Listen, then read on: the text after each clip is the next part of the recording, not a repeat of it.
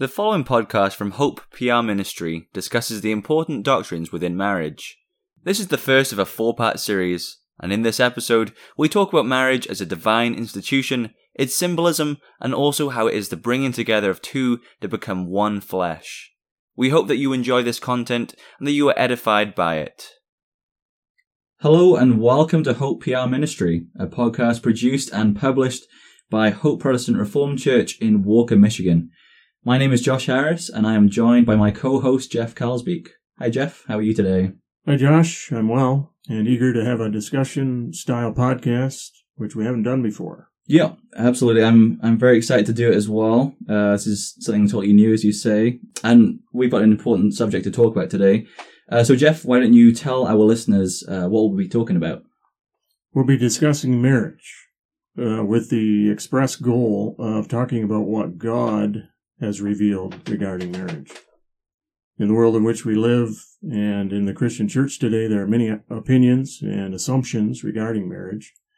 I think it's safe to say that it's every believing child of God's experience, no matter what church or denomination they are members of. We want to know what our Lord says regarding a certain subject.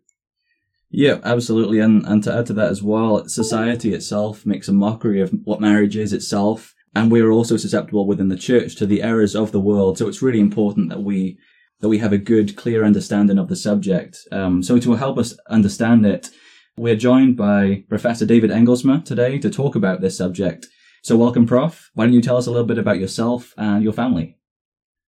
It struck me when you young men came on the scene this afternoon to set this conference up that I am a son of Hope Protestant Reformed Church.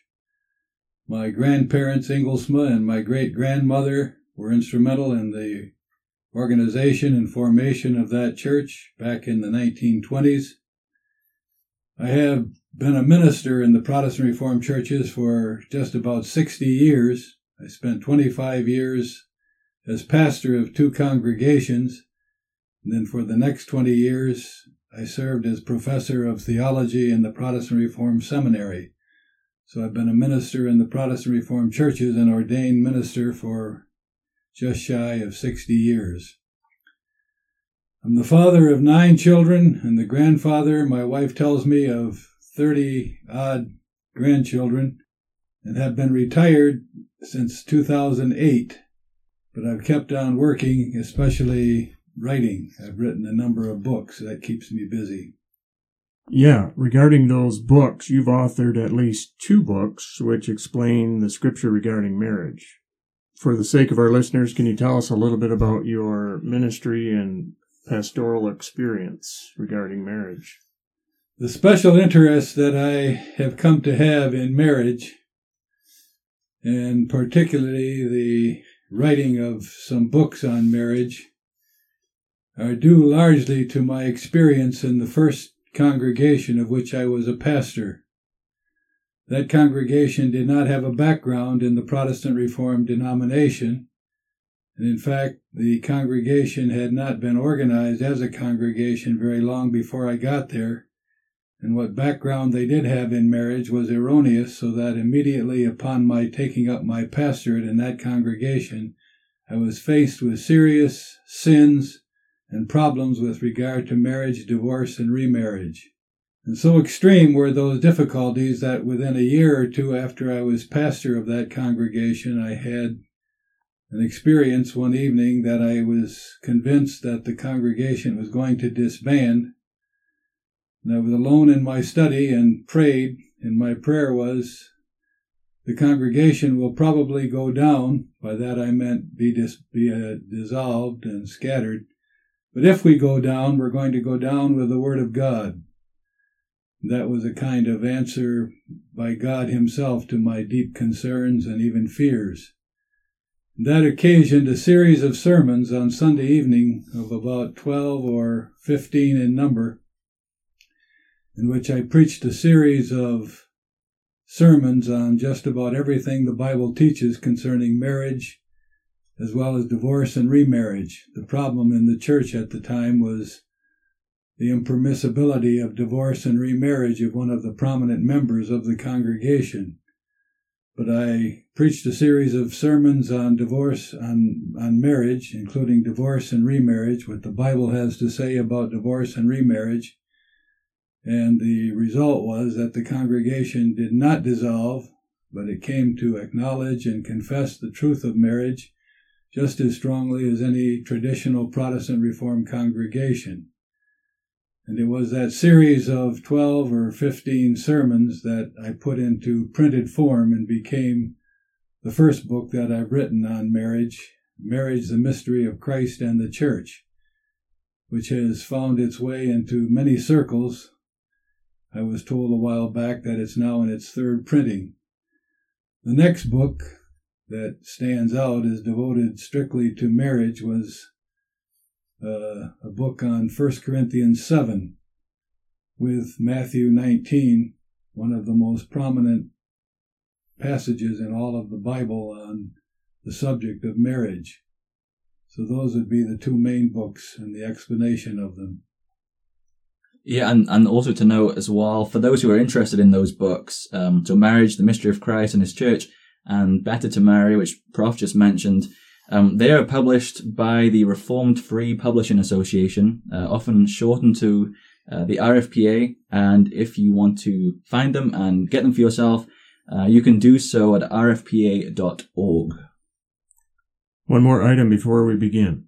If our listeners have questions that come up during the discussion, you may email them to hoperwc@gmail.com. We might be able to put together another episode where we have Professor Engelsma answer these questions that come in. So again, the email is hoperwc@gmail.com. Yeah, and we really appreciate hearing feedback from our listeners, so please feel free to get in touch if you've got anything at all.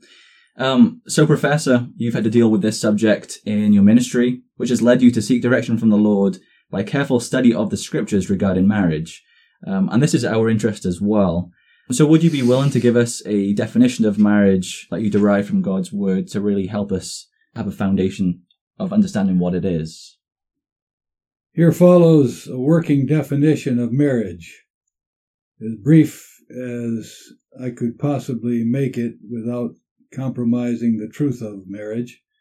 Marriage is the divine ordinance for the human race, consisting of a uniquely intimate relationship between one man, a male, and one woman, a female. They become one flesh for the life of the two, which relationship God instituted as the outstanding symbol of the covenant union between Jesus Christ and His church. Okay, Professor, by your definition, you are saying that God tells us that He instituted marriage. It says marriage is the divine ordinance. Can you show us that marriage is not a man-made ordinance? That question, of course, is fundamental to everything that the Christian must believe and that I will have to say about marriage this afternoon. That it is a divine institution does indeed mean that God instituted marriage. And when God institutes something, it has authority, a binding authority. The revelation that God instituted marriage is the concluding section of Genesis chapter 2. After He had created the man, Adam, God saw that it was not good that the man be alone. There was something unsatisfactory about the aloneness of Adam. There was a deficiency. He was not complete. And God Himself says there that He would make an help meet for him, a helper who was suitable to him to provide for his lack and need. And then God caused Adam to fall asleep, took one of his ribs, and fashioned the female, Eve, out of that rib of Adam. And then God Himself said that for this cause shall a man leave father and mother, and shall cleave to his wife, and they shall be one flesh. All of that proves beyond the shadow of a doubt that marriage is the institution of God. And that's basic to everything else that the Bible has to say in the rest of Scripture, and it has plenty to say in the rest of Scripture. When I was going over the biblical testimony to marriage years ago in my series of sermons and in the book that resulted, it struck me how much the Bible has to say upon marriage. It would take a long time to list all of the passages in Scripture that have something important to say about marriage. But both in the Old Testament and in the New Testament, in virtually every passage that refers to and gives instruction about marriage, there is explicit reference back to God's institution of marriage in Genesis chapter 2. All that the Bible has to say about marriage hinges on the Genesis 2 account, depends on it, and applies it. For example, in Matthew 19, one of the important New Testament passages on marriage, when the Pharisees came with a question about the permissibility of divorce, and notably because they wanted to tempt him, their question was not a sincere request for information or instruction, and they brought up the fact that Moses tolerated a man putting away his wife. Then Jesus responded, from the beginning it was not so, but God made them one flesh. He quoted from Genesis 2, so that passage concerning the institution of marriage in Genesis 2 was authoritative for our Lord Jesus Christ himself. What he taught about marriage, and he taught more about marriage in the passage that I've just referred to, was based upon and in harmony with the account of the institution of marriage in Genesis 2. God's institution of marriage was authoritative and fundamental. So another thing, we're assuming then too that Scripture is the infallible Word of God for everyone. The point that you just made is particularly important with regard to the subject that we're discussing, the subject of marriage. In my 25 years as a pastor in 2 churches, and even later on when I've been called upon to give marital counseling, I could not count the number of times that a man or a woman has confronted me with circumstances that in themselves would lead me to advise get a divorce as quickly as possible. It seemed so hopeless, and the marriage was so troubled. And I said to myself, and then said to them, if I were making the rules, making the laws, I would advise you to get a divorce tomorrow and find somebody more suitable. But I didn't institute marriage, and I'm not determinative of the laws governing marriage. God is.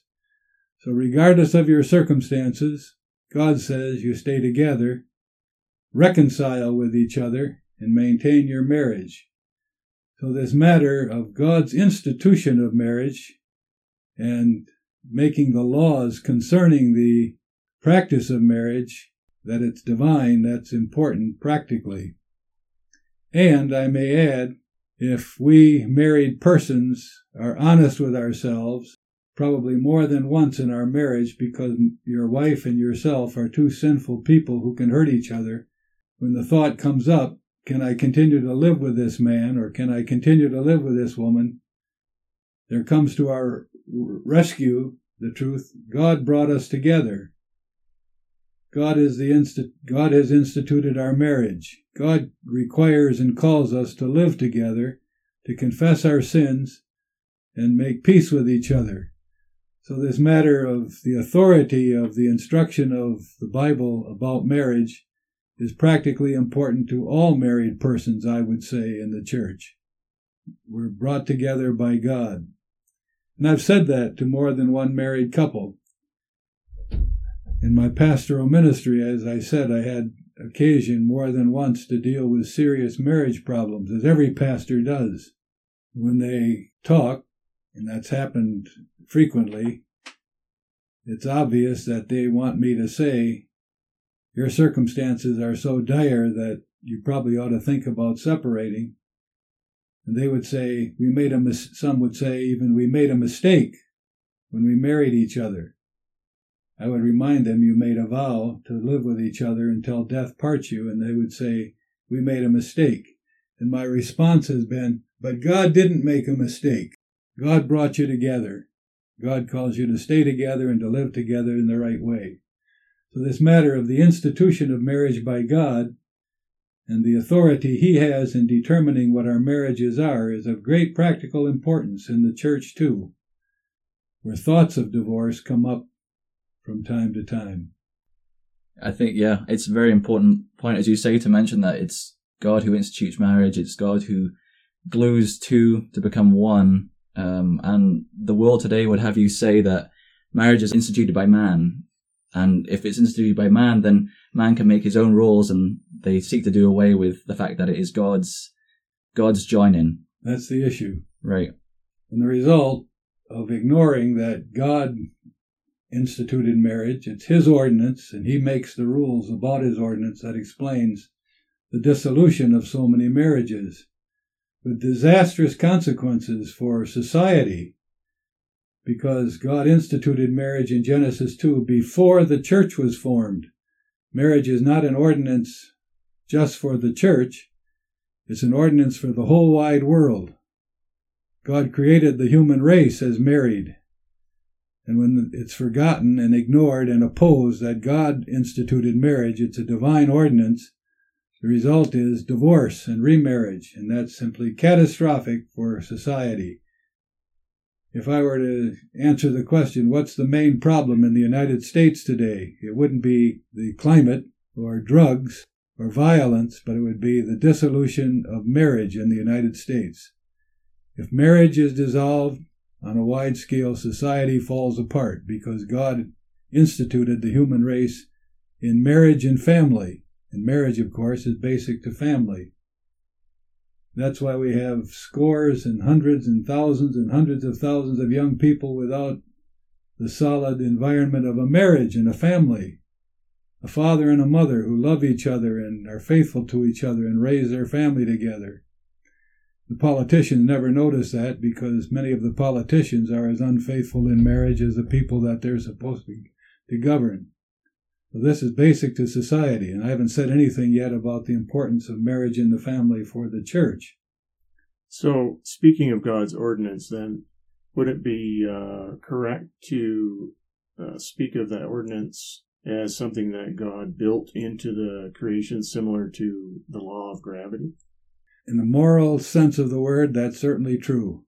The human race is built to exist in marriage and the family. That's part of what it means to be human.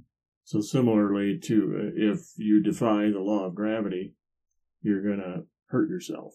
In Genesis 2, the fundamental passage on marriage, we read that after God created the man on the sixth day of creation, God saw that it was not good that man be alone. There was a deficiency in God's creation. He said so. That was a deficiency that he intended to take care of, and to take care of in a short time. But that's the importance of marriage. If the man was alone, marriage not having been instituted yet, something was lacking in the creation that had to be supplied. So you can say, and I do say, that the creation of humanity in the beginning included, as an essential aspect, marriage. Only when Eve was created and joined to Adam, in the first marriage ceremony, which God conducted, and at which he had a short sermon, the last verses of Genesis 2, for this cause shall a man leave father and mother. That was God preaching a marriage sermon. God created humanity as married. And to attack marriage, as not only the world does flamboyantly, but as also the churches are doing too, influenced by the culture as they are, is to attack the essence of humanity. One form of that attack is the breakup of homes so that children are destroyed. That brings to mind another incident in my own ministry.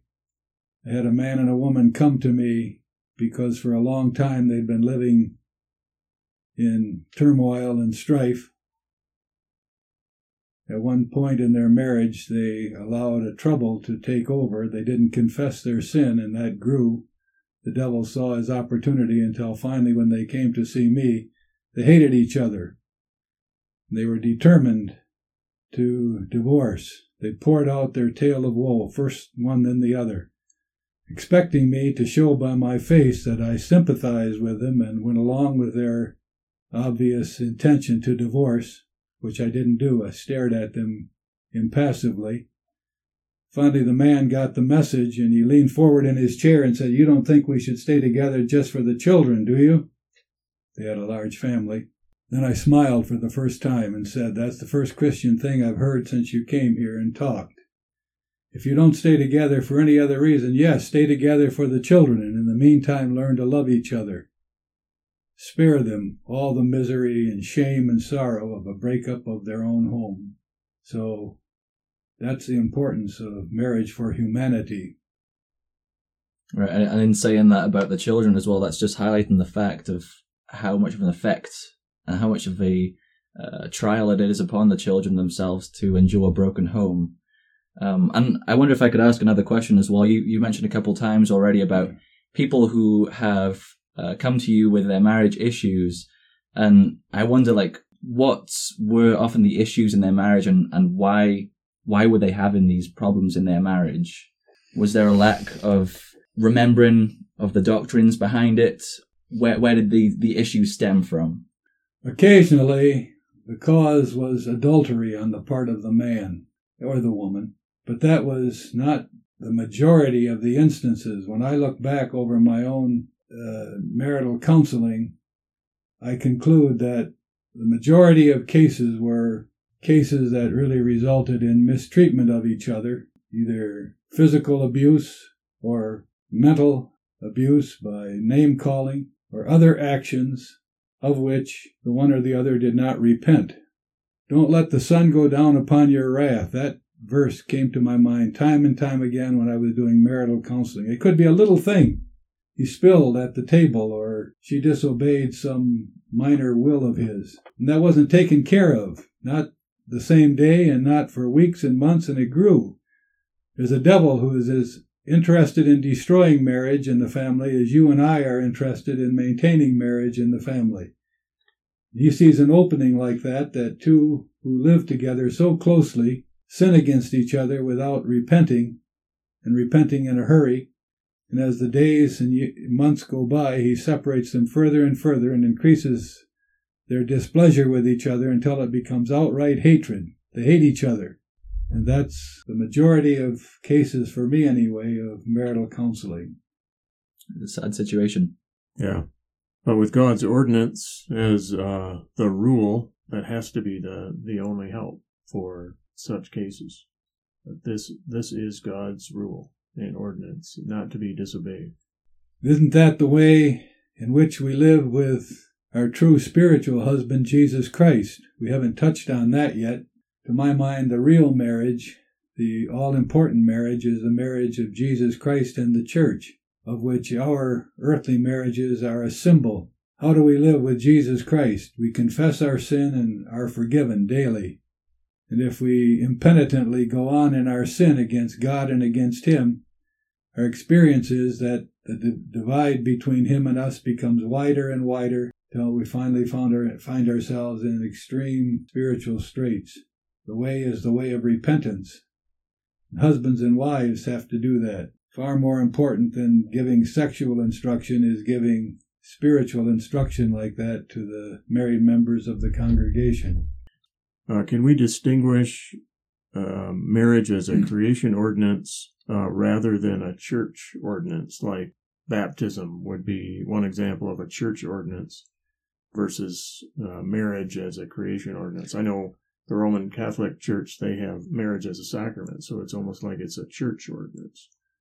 Marriage is not a sacrament. I point to the fact that marriage was instituted prior to the entrance into human life of the gospel in Genesis 3:15. Marriage belongs to creation, and that's why it's an ordinance for the world as well as for the church. And the rule about marriage, or the law concerning marriage against divorce and remarriage, applies to the world as well as it does to the church. It's not a sacrament, but it is, by the will of God, or it has become by the will of God, an outstanding symbol, undoubtedly the most striking symbol of the spiritual reality of the covenant between Christ and the church. It's as though the Creator has taken marriage and brought it into the sphere of the church, so that marriage among believers has a special place in symbolizing the relationship of Christ and the church, and also being used by God for the bringing forth of covenant children, and the establishment of the environment of a covenant Christian home for the rearing of those children. God has taken that creation ordinance and applied it to the church in a special way and to the life of believers in a special way.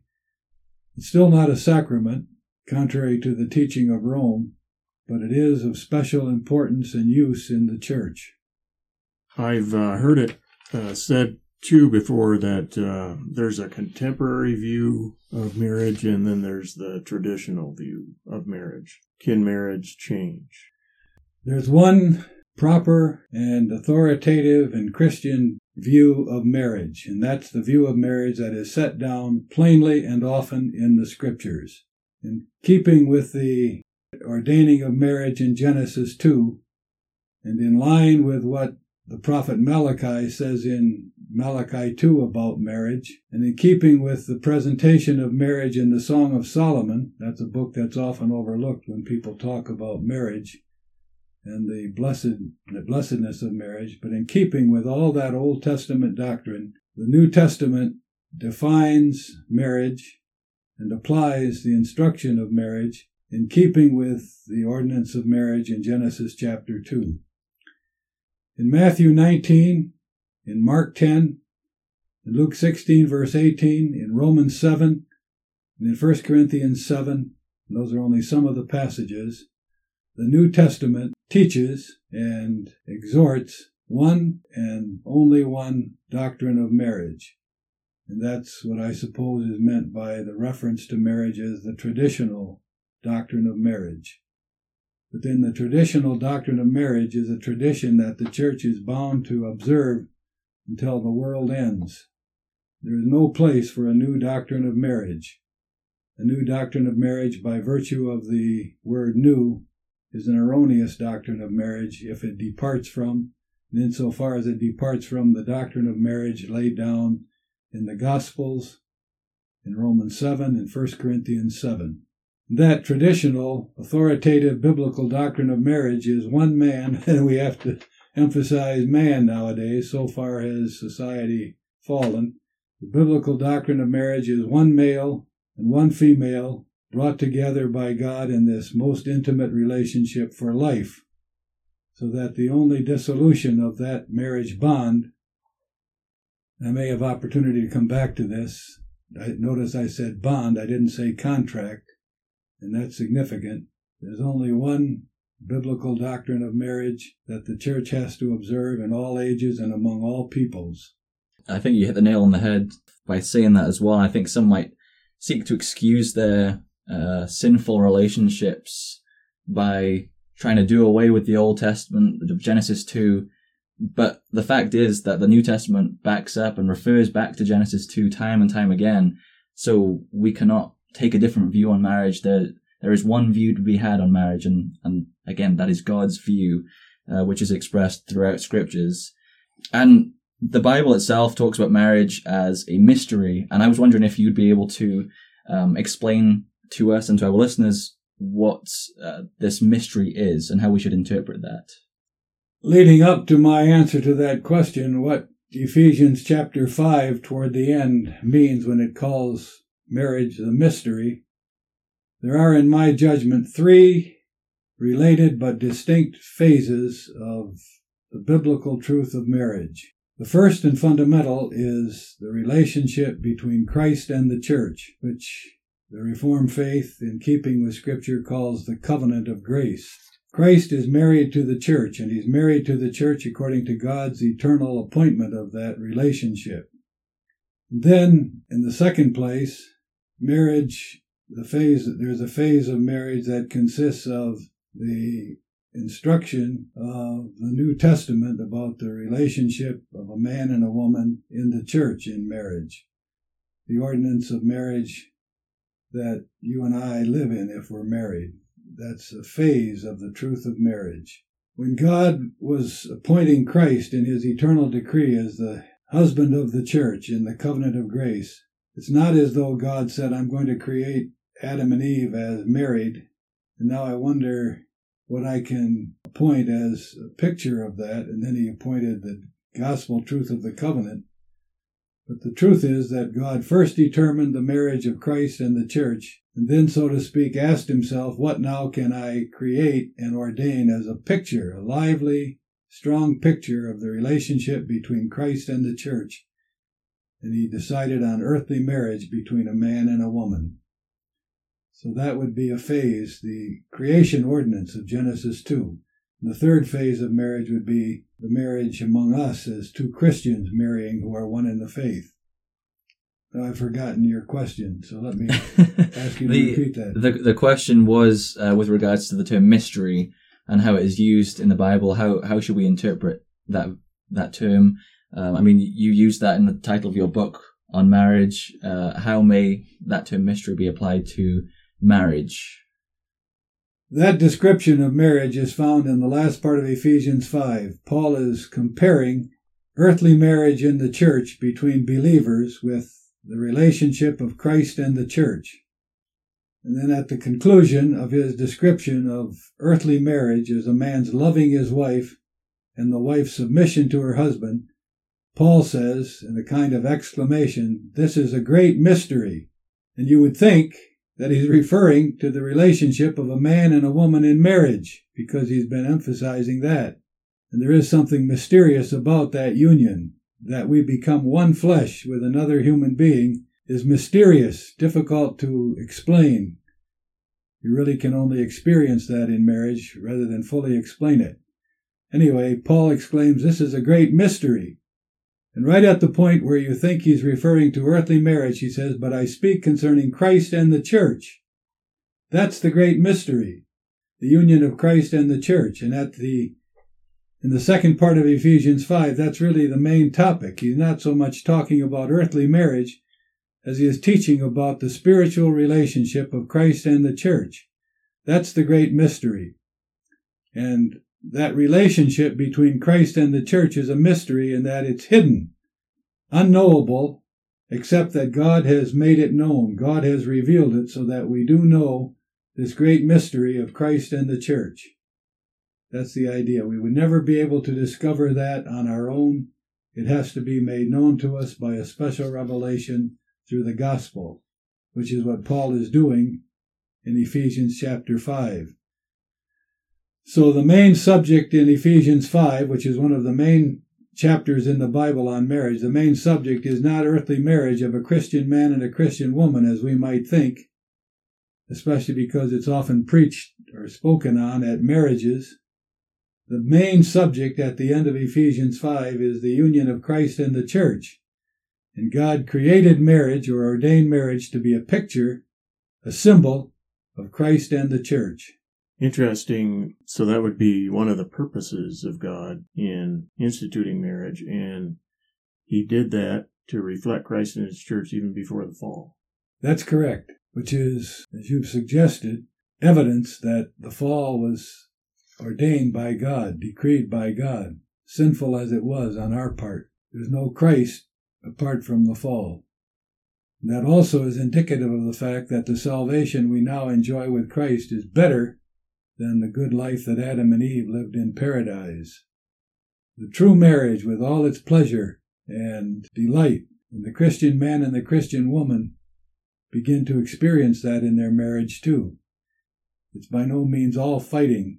There's a joy in earthly marriage between a Christian man and a Christian woman that can't compare with the delight and joy and blessedness of the union we have with Christ in the spiritual marriage. Can you show us some of the important truths about marriage from Genesis 2 then? God created everything, and then each time he said he saw that it was good, and that's imperfection. So how can it be that in perfection, God said it's not good before sin?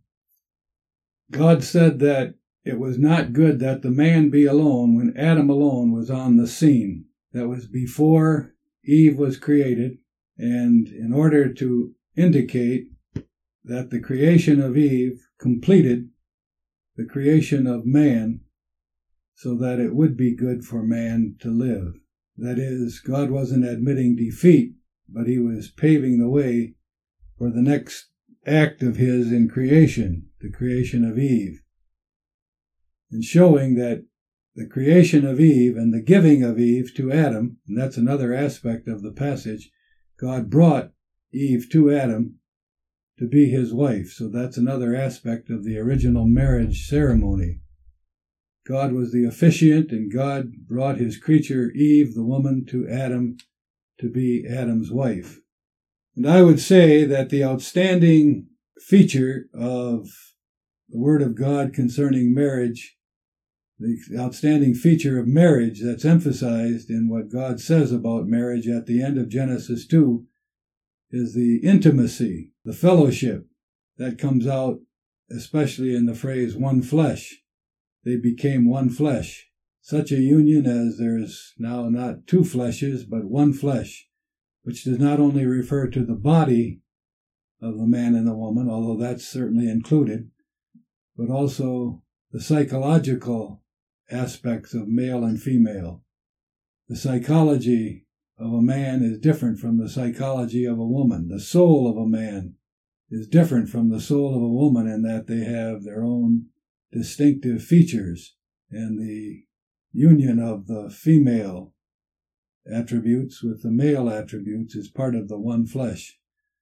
So that intimacy, the oneness, I think, is the outstanding feature of that Word of God at the end of Genesis chapter 2. And that's what Christ refers to and quotes in Matthew 19 as well. That enters into the matter of divorce. In the final analysis, divorce is not only wrong, it's impossible. God joins the male and the female together in marriage, and man cannot dissolve that union. He mayn't try, but he can't do it. Only God can dissolve a marriage, and I would say that even for God it takes some doing. Only death, which is extreme, as we all know from a certain kind of experience, only death can separate what God has joined together. Death is in God's hands, so only God can separate what he has joined. So that union is not a activity then, it's a state of being almost. That's correct. Built in. Yeah. There's a certain experience of that. No matter how young you are, when you're married, you feel that oneness. Something mysterious about the earthly marriage too. The great mystery of Ephesians 5 refers to the union of Christ and the church, but there's something mysterious regarding earthly marriage as well, that two individuals are joined as closely as they are in marriage, carries something mysterious with it.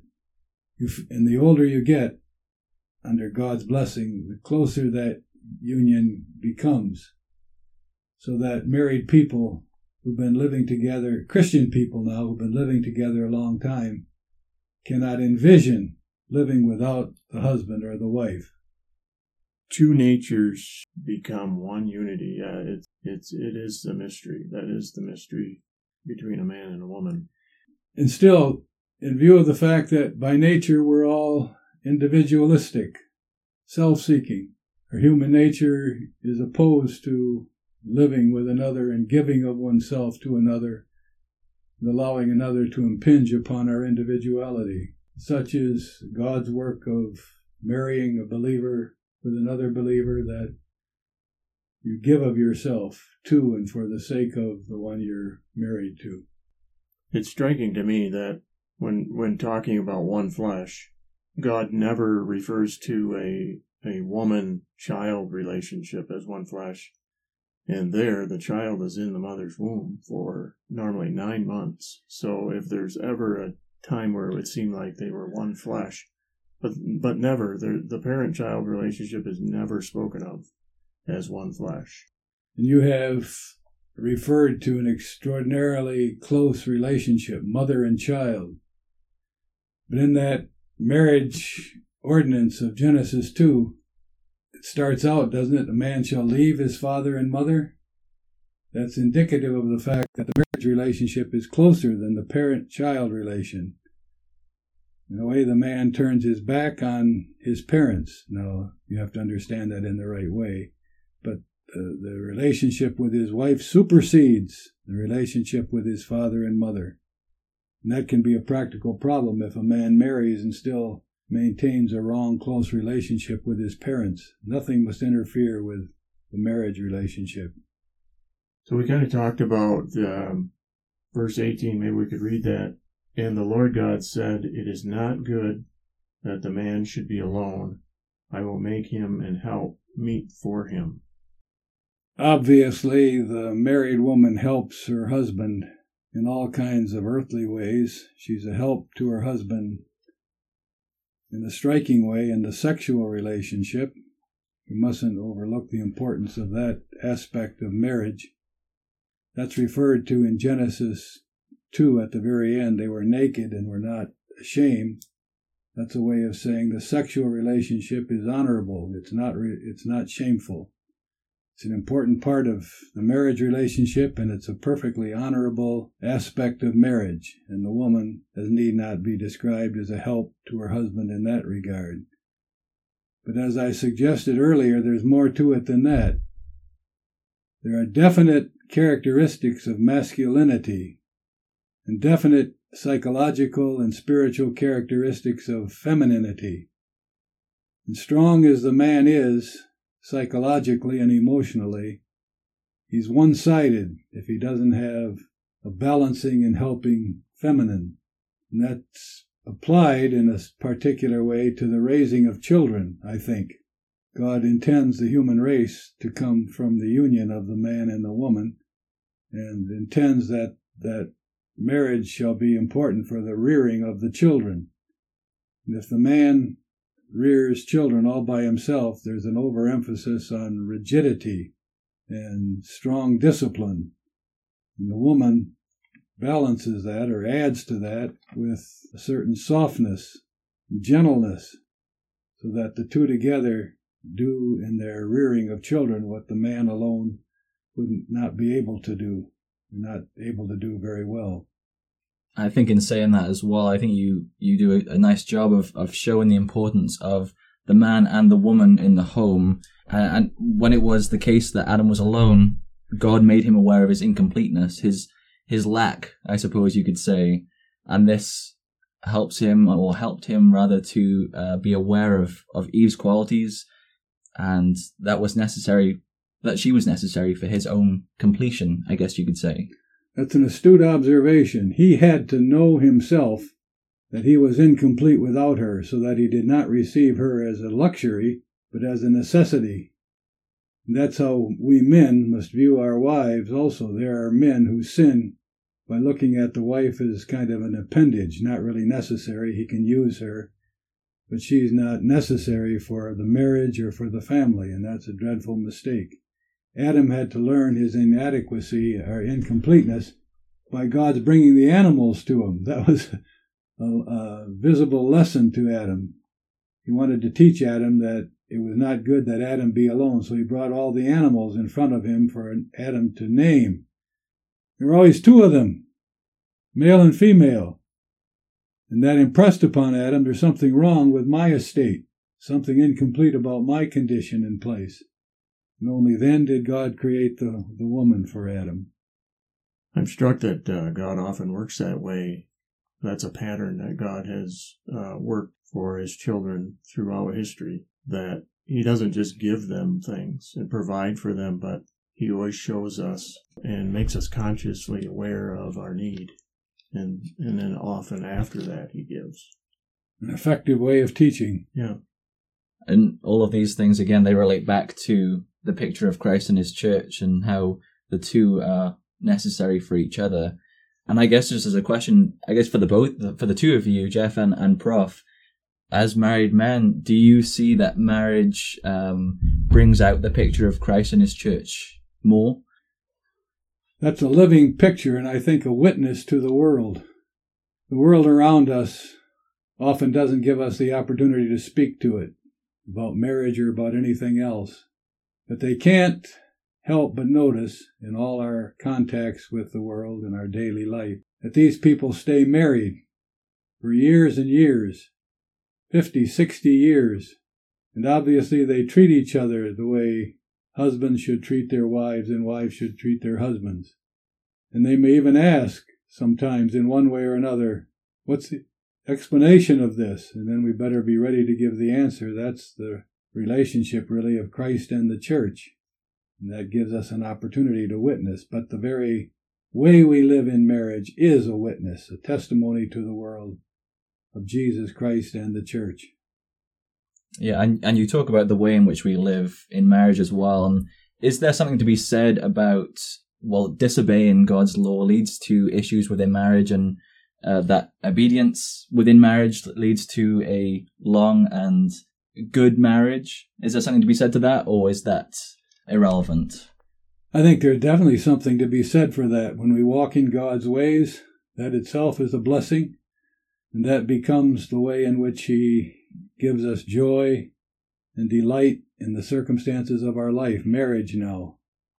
When you go on in your marriage from year to year, you're happy in your marriage, so to speak, and joyful in your marriage, and that has an effect upon your family as well. The children and grandchildren delight to be in your presence, get together with you.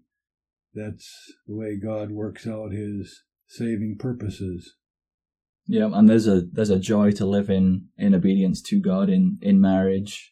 And even when we talk about that joy as well, it doesn't necessarily have to refer to the earthly sense. The true joy that is in marriage is in Christ, and the picture that marriage represents in Christ. And people who are married, especially a long time, speak of that too. That Christ is responsible for the joy in our marriage, rather than that we can't stand each other and it's a pain to look at each other over the dinner table. Christ works that so that we may reflect Him in the church, which is a privilege and an honor. The main purpose of our marriage, after all. So there's definitely that element.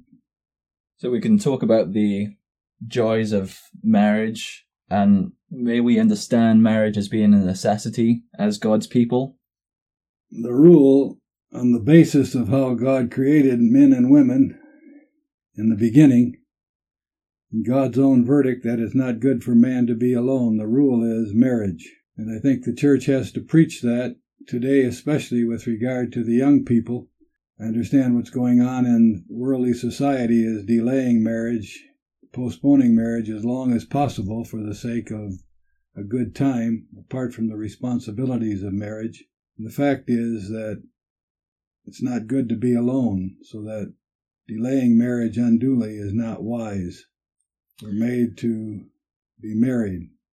But there are exceptions, and that's dealt with in the great New Testament chapter on marriage, 1 Corinthians 7. After Paul has given instruction in the first verses about life together in marriage, particularly the sexual aspect of marriage, he says that he speaks this by permission and not by command, which means he's not commanding everybody to get married. He allows for the exception, but it is an exception. There are some in the church who are not gifted with the need for marriage or the desire for marriage and are able to live a single life. Paul, after all, was not married, so he talks about the exception, but you have to be gifted to be single. And then he says your reason for not being married is that you can devote yourself more fully to the Lord. So he doesn't say avoid marriage as much as possible for the sake of living it up and avoiding the responsibilities of marriage in the family.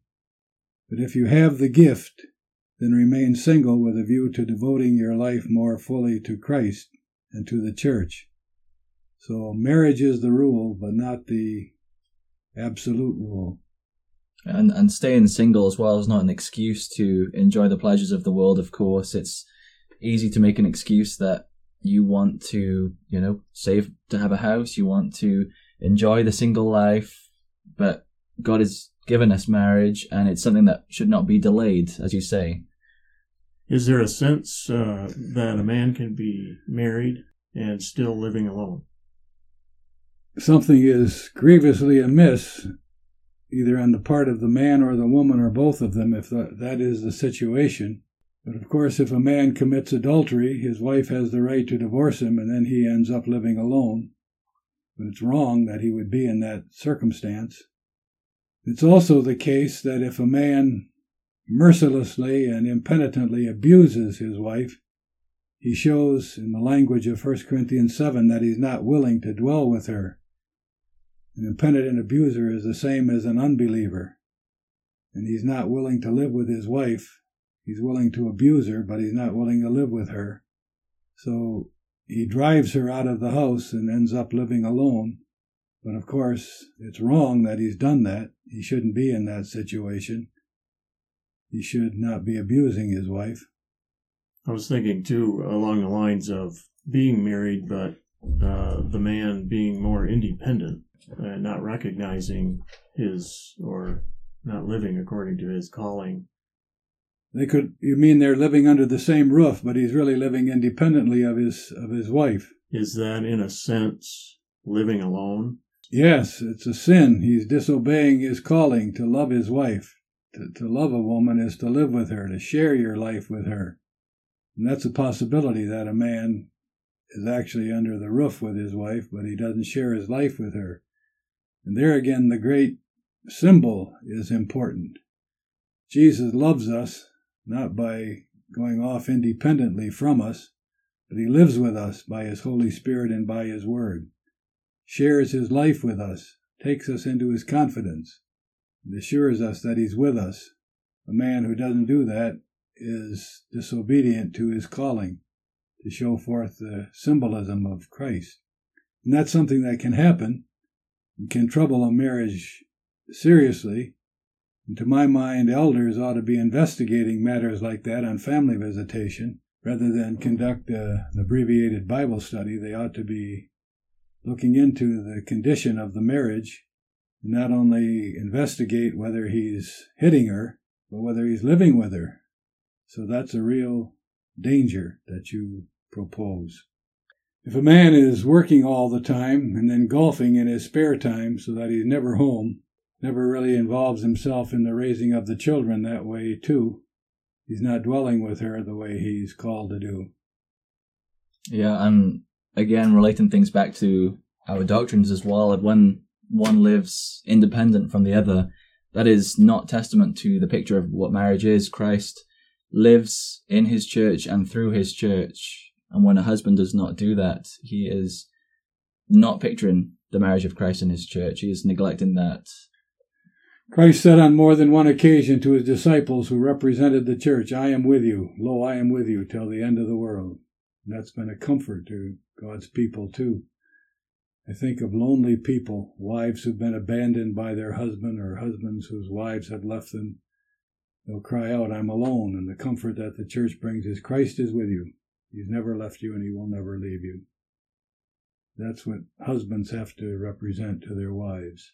Yeah, and I know that we're kind of hitting our time already, but when resolving issues like that, well, how do you go about resolving that? You remind them of the fact that Christ is with them. Is that the foundation of your helping and your counseling of married couples? Yes. Though all men, including your husband, forsakes you, Christ is with you. And of course, if the man is still in the house, then the church admonishes him. And that ought to be part of the preaching. We ought not only say to husbands, don't commit adultery, but we ought to say to husbands, live with your wife. Share your life with her. She gave herself to you, and you gave yourself to her. Now carry it out. So we've had a good conversation for an hour, and maybe it's time to wrap up this episode. Yeah. Once again, if the listeners have questions, they can email hoperwc@gmail.com with questions on this episode. Thanks again for sitting down with us and having this conversation, Prof. I think it's been a beneficial time for us. We've learned a lot and had a good conversation. Good. So thank you for that. Yeah. Thank you for listening to this episode. In the next episode in this series, we'll be discussing the important biblical truths concerning divorce and remarriage. We hope that you can tune in for that.